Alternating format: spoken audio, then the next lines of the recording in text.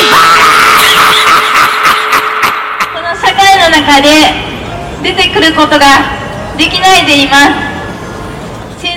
Hello and welcome to the Disability News Japan podcast, the podcast all about disability issues that affect Japan. I am your host, Michael Gillen-Peckett, recording this on Thursday the 25th of July, and it's a very sweltering, very humid Kobe. And if you can hear, sorry, it's a bit very humid, so I'm a bit exhausted. If you can hear wind in the background, I'm not outside, that's the aircon.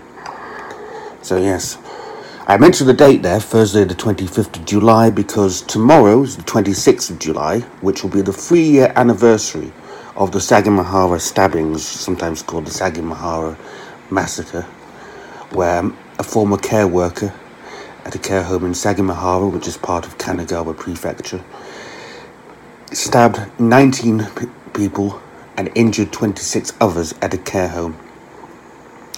You'll notice I'm not saying the suspect's name. That may sound a bit odd because it's well published, but I've decided recently that even though I'm writing an ebook about him, which may become a book published by a so-called proper publisher, I don't know, there may not be enough to say about it to make a full-length book. But whilst I'm writing that book, I've decided just basically not to give his name a lot of airtime, and for future cases where someone kills disabled people or someone kills generally, I've decided to not mention the name of the suspect at all.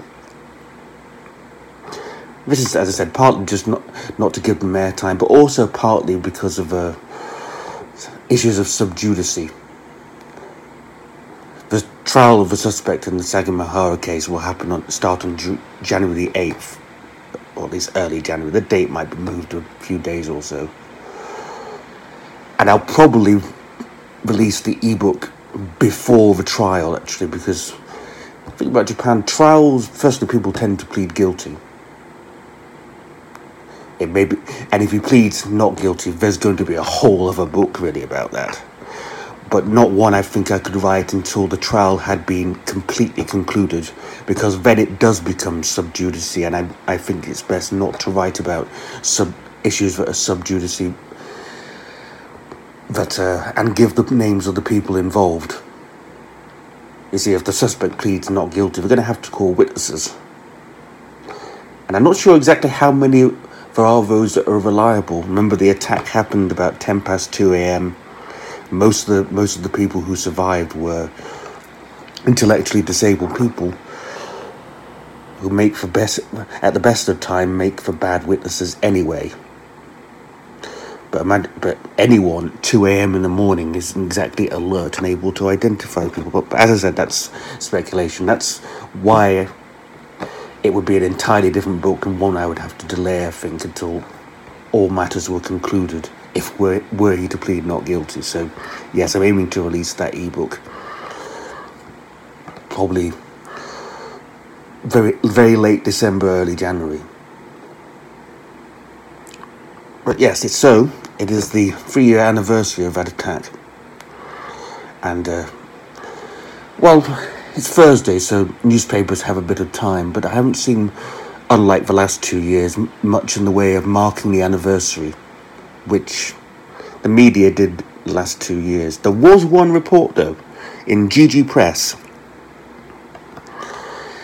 whom have been interviewing the suspect in July, and they released something that he said. I'm going to try and get this quote correct. What he said is, at trial, and I quote, "I won't claim that I'm unable to take criminal responsibility." I'll say that again. "I won't claim that I'm unable to take criminal responsibility." I hate sentences with double negatives, but that seems to be suggesting to me that he's not going to use "I am mentally ill" as a reason to avoid a trial. And the reason I'm focusing so much on mental illness is this is the other reason why I'm not going to give people's names from now on, because there has been a case an incident in the last few days which has a grim echo of Sagamihara, about a care worker in Sapporo City who has been arrested for allegedly killing someone under his care. And he's already given a statement in which he said something to the effect of, he wouldn't go to sleep. I was upset because he wouldn't go to sleep. You'll notice again, I'm not saying the name of the accused there, just that he has allegedly killed the person under his care. And I have to say allegedly, even though apparently he's made a confession. I mention this though because it's happened at a, not to be glib, but it's happened almost to the day 3 years after Sagamihara, and it just is a grim reminder, as I said, of how little seems to have been changed. Because there are policies that you could put in place, that all prefectures could put in place that would minimise these sort of things happening. There have been other events since Sagamihara. There was a similar event against an elderly person, someone killed by a care worker in Kawasaki some time ago,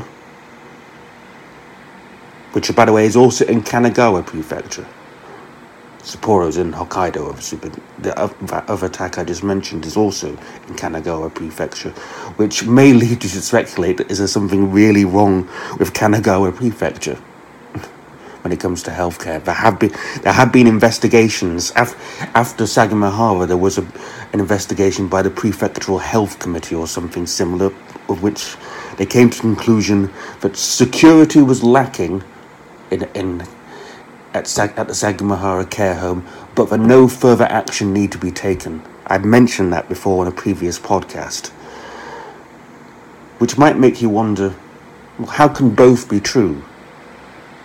Either you have security and you need to improve it, and therefore further action needs to be taken, or there's nothing that can be done to prevent it. But anyway, that's just me marking the 3-year anniversary of Sagamihara. I said, hopefully all this will end soon with the trial in January. Thank you for listening. Bye bye!